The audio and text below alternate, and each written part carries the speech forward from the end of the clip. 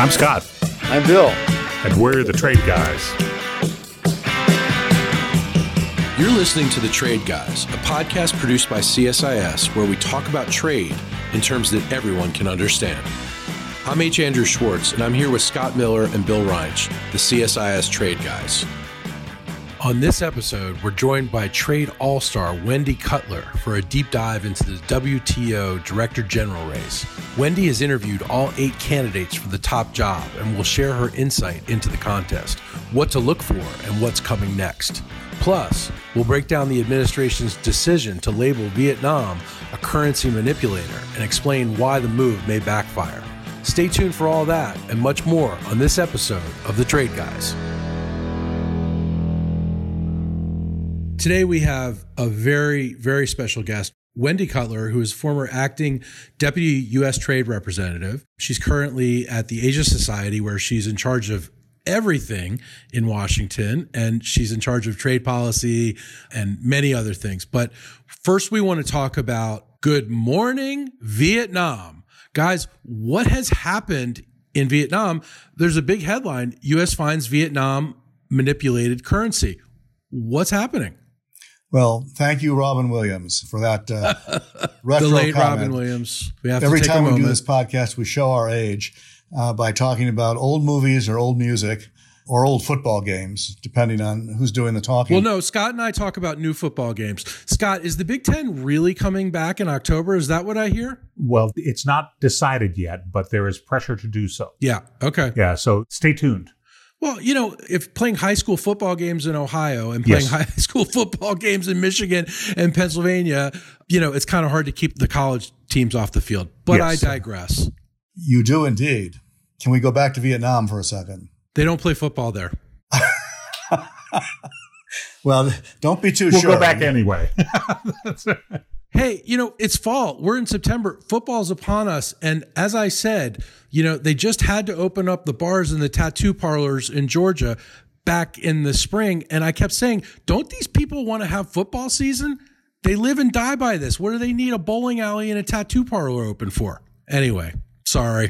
Anyway, the news is that the Treasury Department has determined that Vietnam is, for trade law purposes, is manipulating its currency. This is significant because this is pushing the envelope a bit on U.S. trade law. The rules say that if you're going to find a subsidy, and under WTO rules, if you find somebody else is subsidizing their goods, it's all right to countervail, that is, to assess an offsetting duty to take away the advantage that the subsidy provides.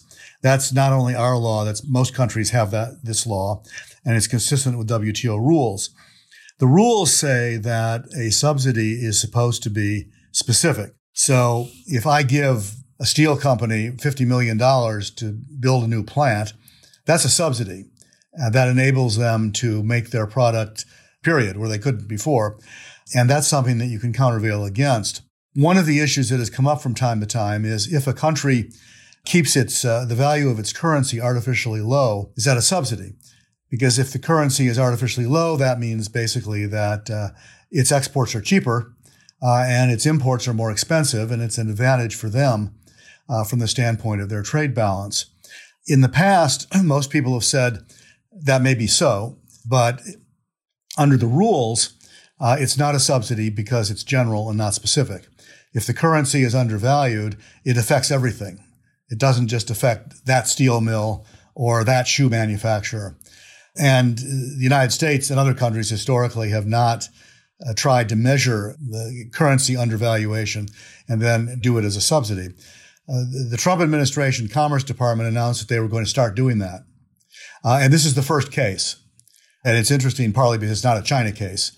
It's a case involving a number of countries and tires. But Vietnam is the one that they chose to investigate currency for. And the new rules say that Commerce is supposed to defer to the Treasury Department figuring this out.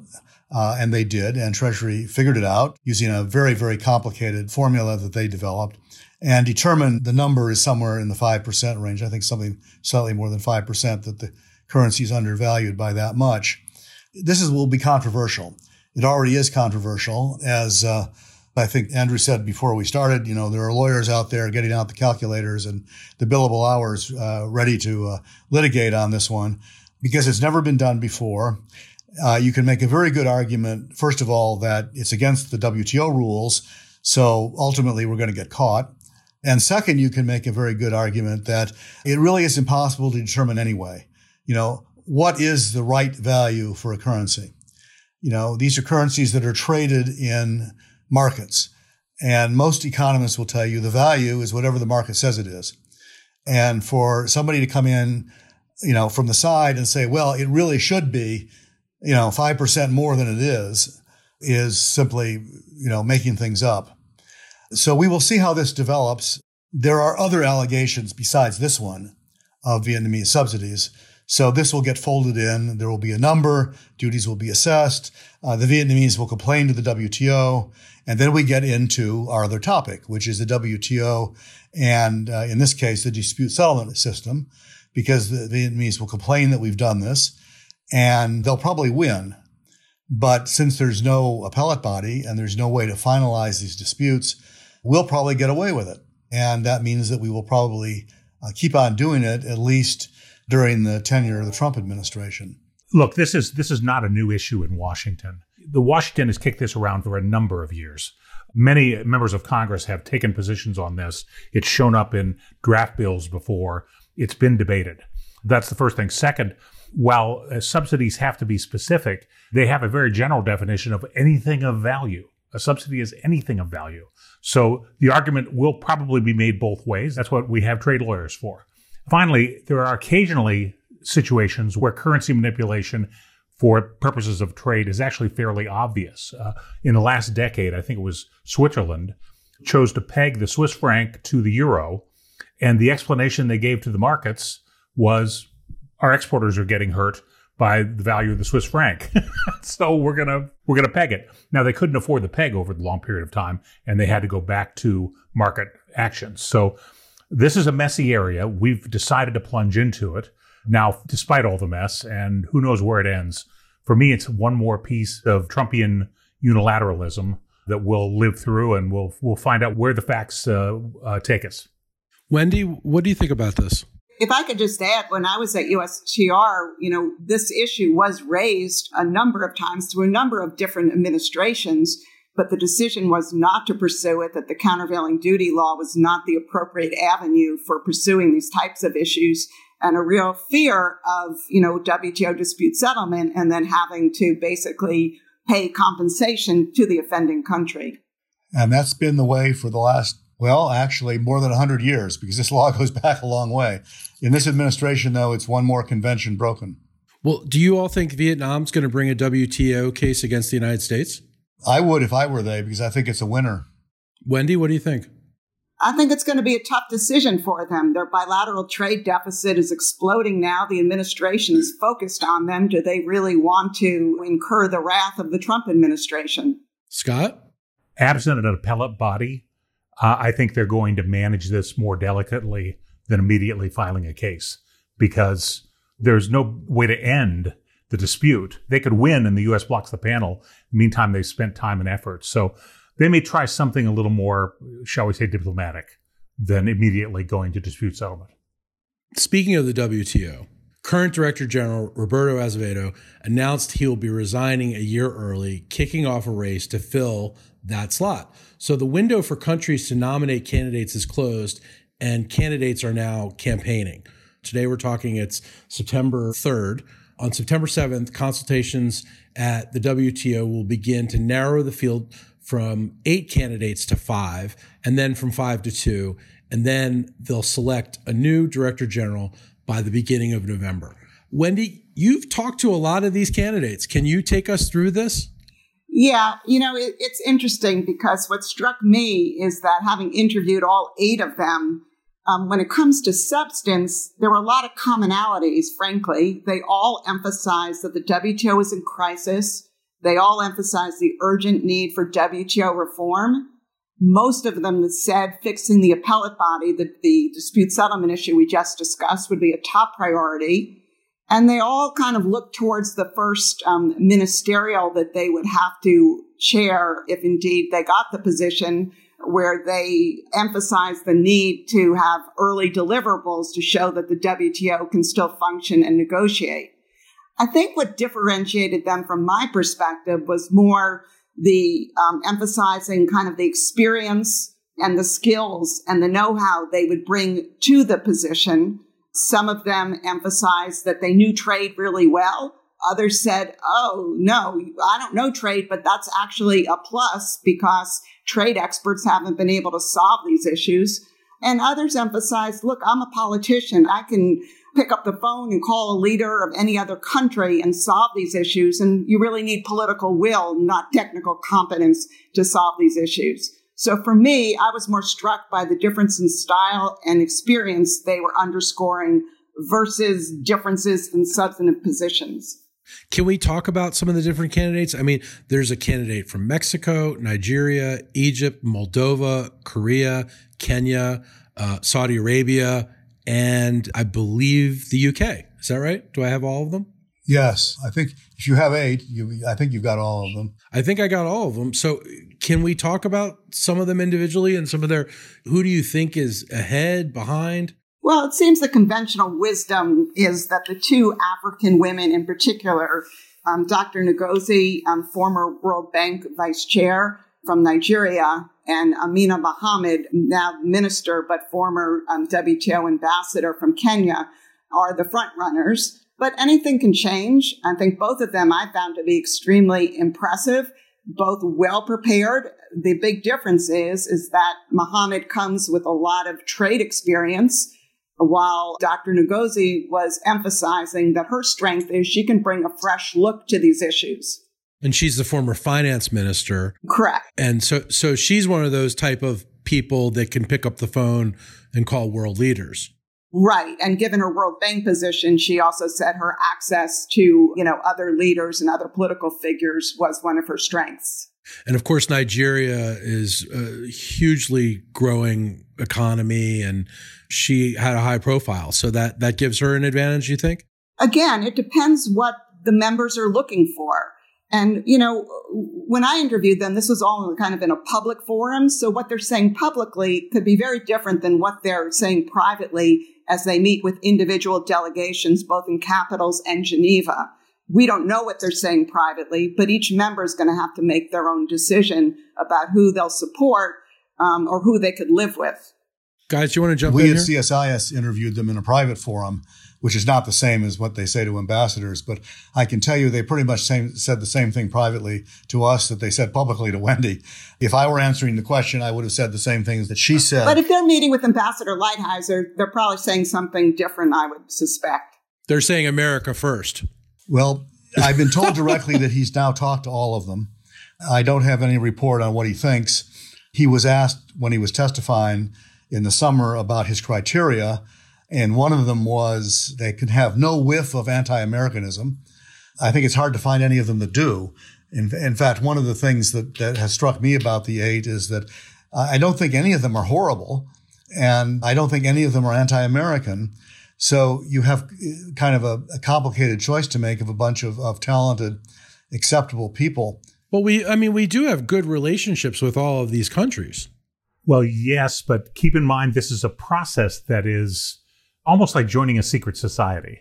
All right, it's very easy to blackball somebody, and you can be eliminated not because you have very little support, but you have objection from the wrong corners. So this is the skull and bones of the trade world. Yeah, there's a geopolitics version of skull and bones. I suppose you could say it is a little bit like the fraternity rush process. But I would also say the initiation is not the same. True. It may be worse in some respects, but it's not physically worse.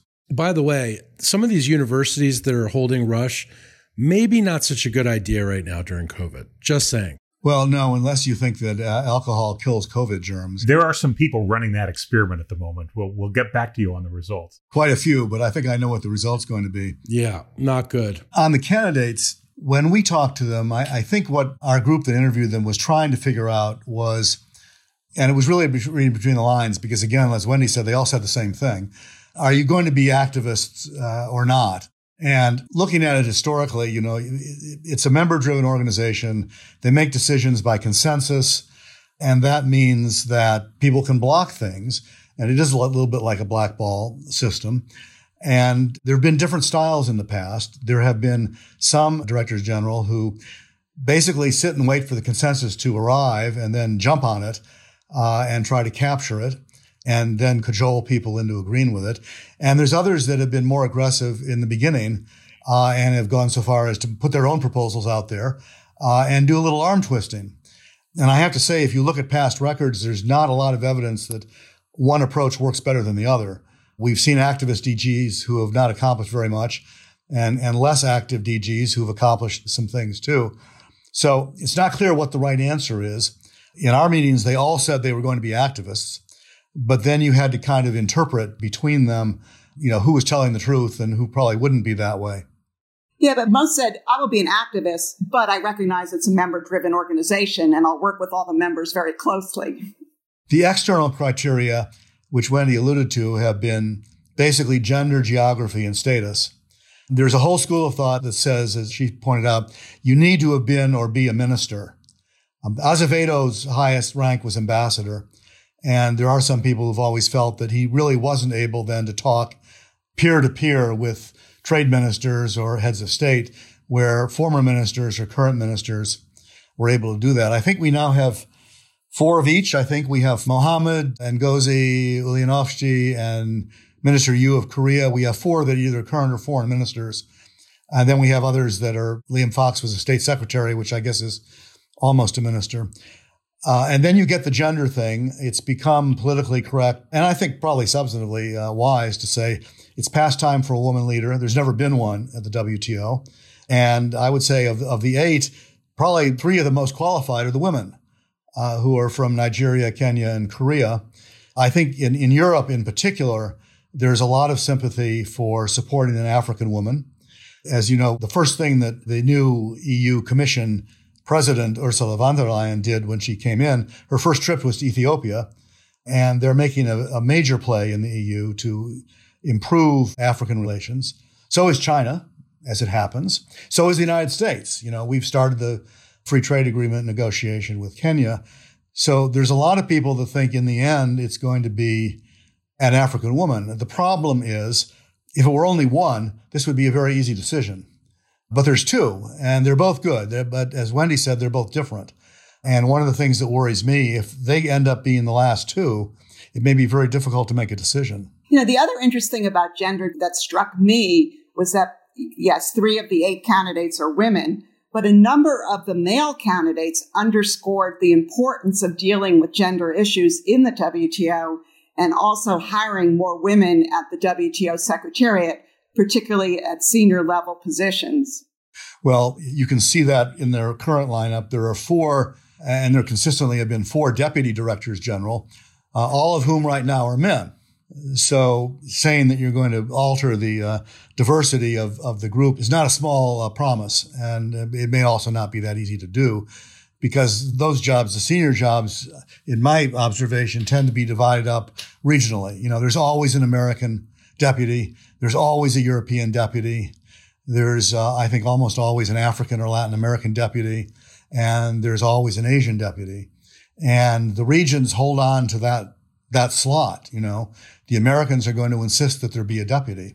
But they can find a qualified American woman for that position. Yeah. Well, we're talking to one right now. Here's your chance. There would There be you many, go. I'm not throwing my hat in including the our ring. guest. Well, aside from race and gender, are there other issues that they're looking for in this director that we haven't talked about yet? Well, geography. The Africans argue it's their turn. The last one was Brazilian. Most of them have been European over the years. There was one from Thailand 15, 18 years ago. There was one from New Zealand. Right. The one before Azevedo was Pascal Lamy, who was French. And in general, the Europeans have kind of dominated. I mentioned to someone, one of Wendy's former colleagues, that there'd never been an African DG. And the immediate response is, well, there's never been one from North America either, which is true. But Sieda, who is Mexican, who's one of the candidates, depending on where he is, will claim either that he's North American or Latin American, depending upon the audience that he's talking to. So wait, why are we not nominating Wendy for this? There's never been a North American and there's never been a woman. So like, why are we not just, nominating Wendy? Generally speaking, if the Americans nominate someone, it's kind of the kiss of death. Or if the Americans support anyone overtly, it's the kiss of death. One of the things you can be reasonably confident of, who knows, Trump being Trump may someday just start tweeting, the WTO should support so-and-so, whoever he fancies at the moment. In which case their candidacy is at an end. Yeah, that kills them off if Trump is for them. And I think Lighthizer advice will be, don't do that. And the one thing you can be confident of is Lighthizer not going to do that. You are never going to know for certain what the U.S. position is. And it doesn't become public. Virtually the only countries that are public in supporting someone are the countries that nominated the 8 candidates. So you know that Moldova is supporting Tudor Ulyanovsky because they nominated him. Everybody else is going to keep quiet because if they don't keep quiet, it's like Abraham Lincoln said, every time he nominates a judge, he produces 99 enemies and 1 ingrate. If you come out for a particular candidate, you're offending the other 7 countries. Nobody wants to do that. Okay, please explain to me, this is a dumb question probably, but Moldova is a tiny country. How is Moldova up for this big job? Well, they put somebody forward. The way it works is the country has to nominate. You don't self-declare. You can't just run. The country has to decide they want you. I think if you look at the thing, sometimes smaller countries kind of have an advantage because they haven't offended anybody. I don't think you're ever going to see an American or a Chinese DG because they simply have too big an investment in the organization and too many issues.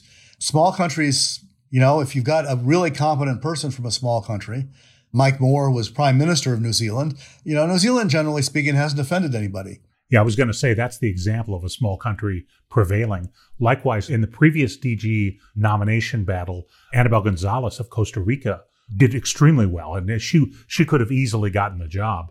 But Costa Rica is smaller than Chicago, so. And some's the country, and also some's just the person and the personality. And, right.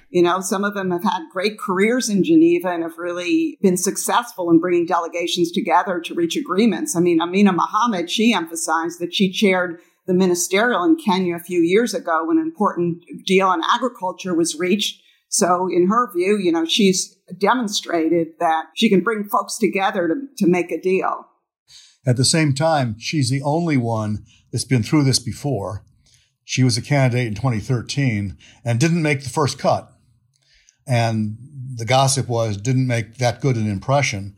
She then had a very successful ministerial conference in 2015 that Wendy just talked about, and she got to chair it because it was in Nairobi and she was Kenya's trade minister at the time. And she got very high marks for doing that. And the gossip in Geneva was in July, they had a beauty contest in Geneva where all 8 of them showed up and made presentations to the ambassadors. And the word was she did a very good job at that time. So let me ask Scott this. How does the United States get what we want out of this? Well, it's always very delicate in this process because we can't be overt for the reasons given. And in some cases, you've got to manage the process. Ultimately, this process is like that old Sara Lee commercial. Everybody doesn't like something, but nobody doesn't like Sara Lee. So you've got to wind up with a candidate that can build consensus.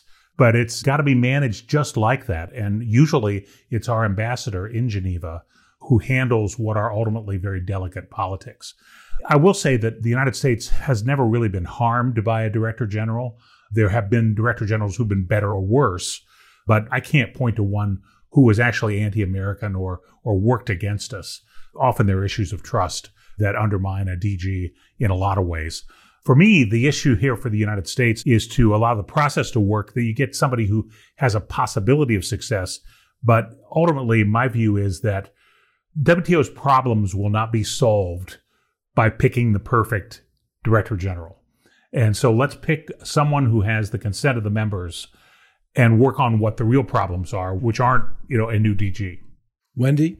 Well, I think the United States is going to have very strong views. I don't think they're going to be, made public, but I also think they're going to want assurances on the appellate body on how, dealing with non-market economies like China are going to be handled. And so I think the United States is in private meetings is going to be really questioning these candidates and trying to get a much firmer sense of, where they are on these critical issues for the United States. And I think the one area that I would say was disappointing in all of the meetings we had, most of the candidates, I think, had very fuzzy answers on China. We asked all of them about how to deal with China. That was one of Lighthizer criteria that he made public, that they need to acknowledge that the WTO is not equipped to deal with China. Well, I mean, Wendy, you should comment from the public events, but I don't think any of them had much to say about China that was useful.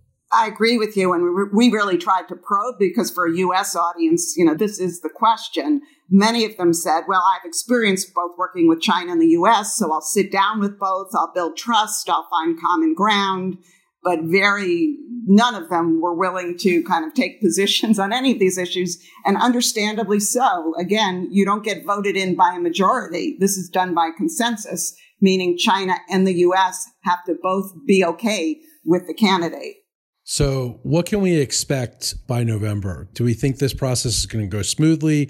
We're going to have a new director. Everybody will be happy with the director. Sound process, fair process. What do we think, Wendy?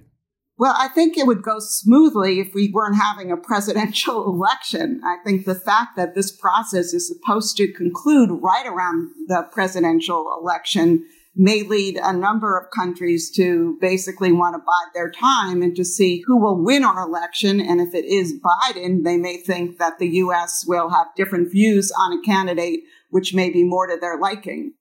I think because they have this winnowing process where they narrow them in successive tranches, I think it'll depend a lot on who the last two are.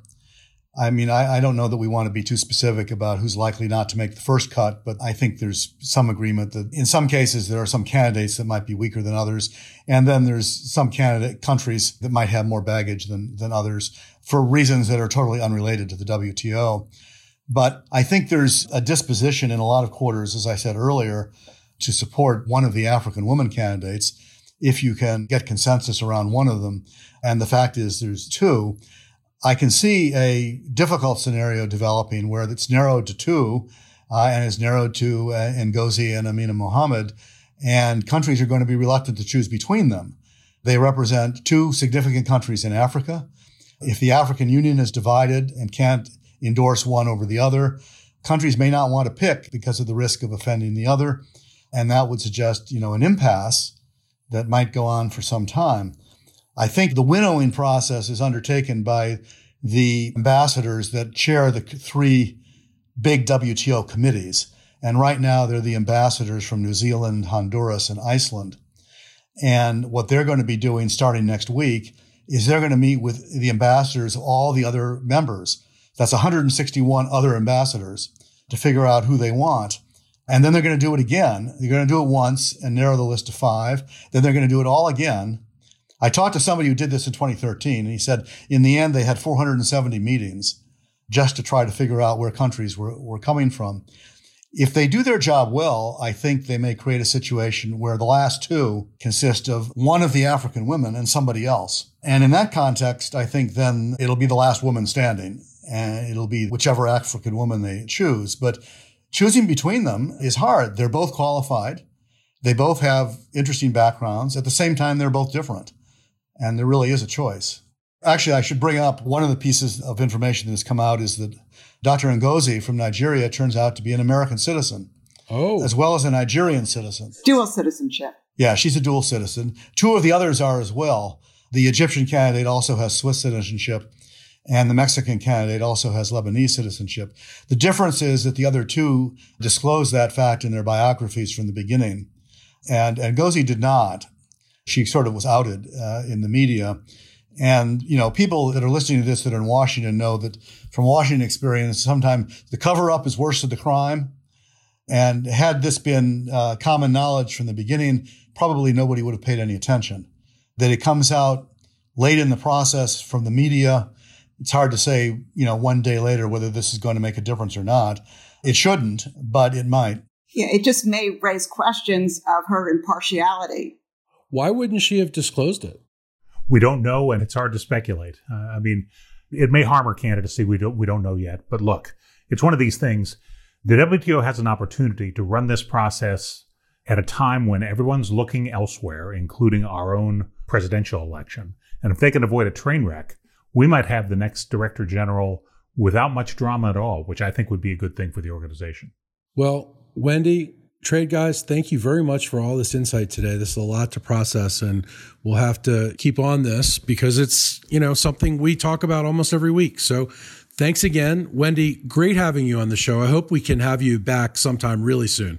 Thanks. This was fun, but I want to be a trade guy too. Absolutely. Open invitation. We'd love to have you. I mean, look at these two grumpy old guys. We need somebody to get them going. Somebody younger. You're yes. an important counterpoint to what we have to offer. Yeah, absolutely. We'd love to have you be on our show with us anytime. So thank you for being here. Thank you. I'll have to study up on football though. Yeah, well, that's part of it. Bill tolerates us, so. Yeah, barely. All right, thanks. Thanks again. Hey, thanks for listening to The Trade Guys. If you would like to learn more about U.S. trade policy and politics, we hope you'll consider enrolling in our online Crash Course with The Trade Guys, offered this September 21st and 22nd. The course will help you develop a deeper understanding of trade laws, the interplay between Congress and the executive branch, and the politics of trade over the years. Tuition is $1,000, and you can register by clicking on the link in the podcast description. Thanks. To our listeners, if you have a question for the Trade Guys, write us at tradeguys@csis.org. That's tradeguys@csis.org. We'll read some of your emails and have the Trade Guys react to it.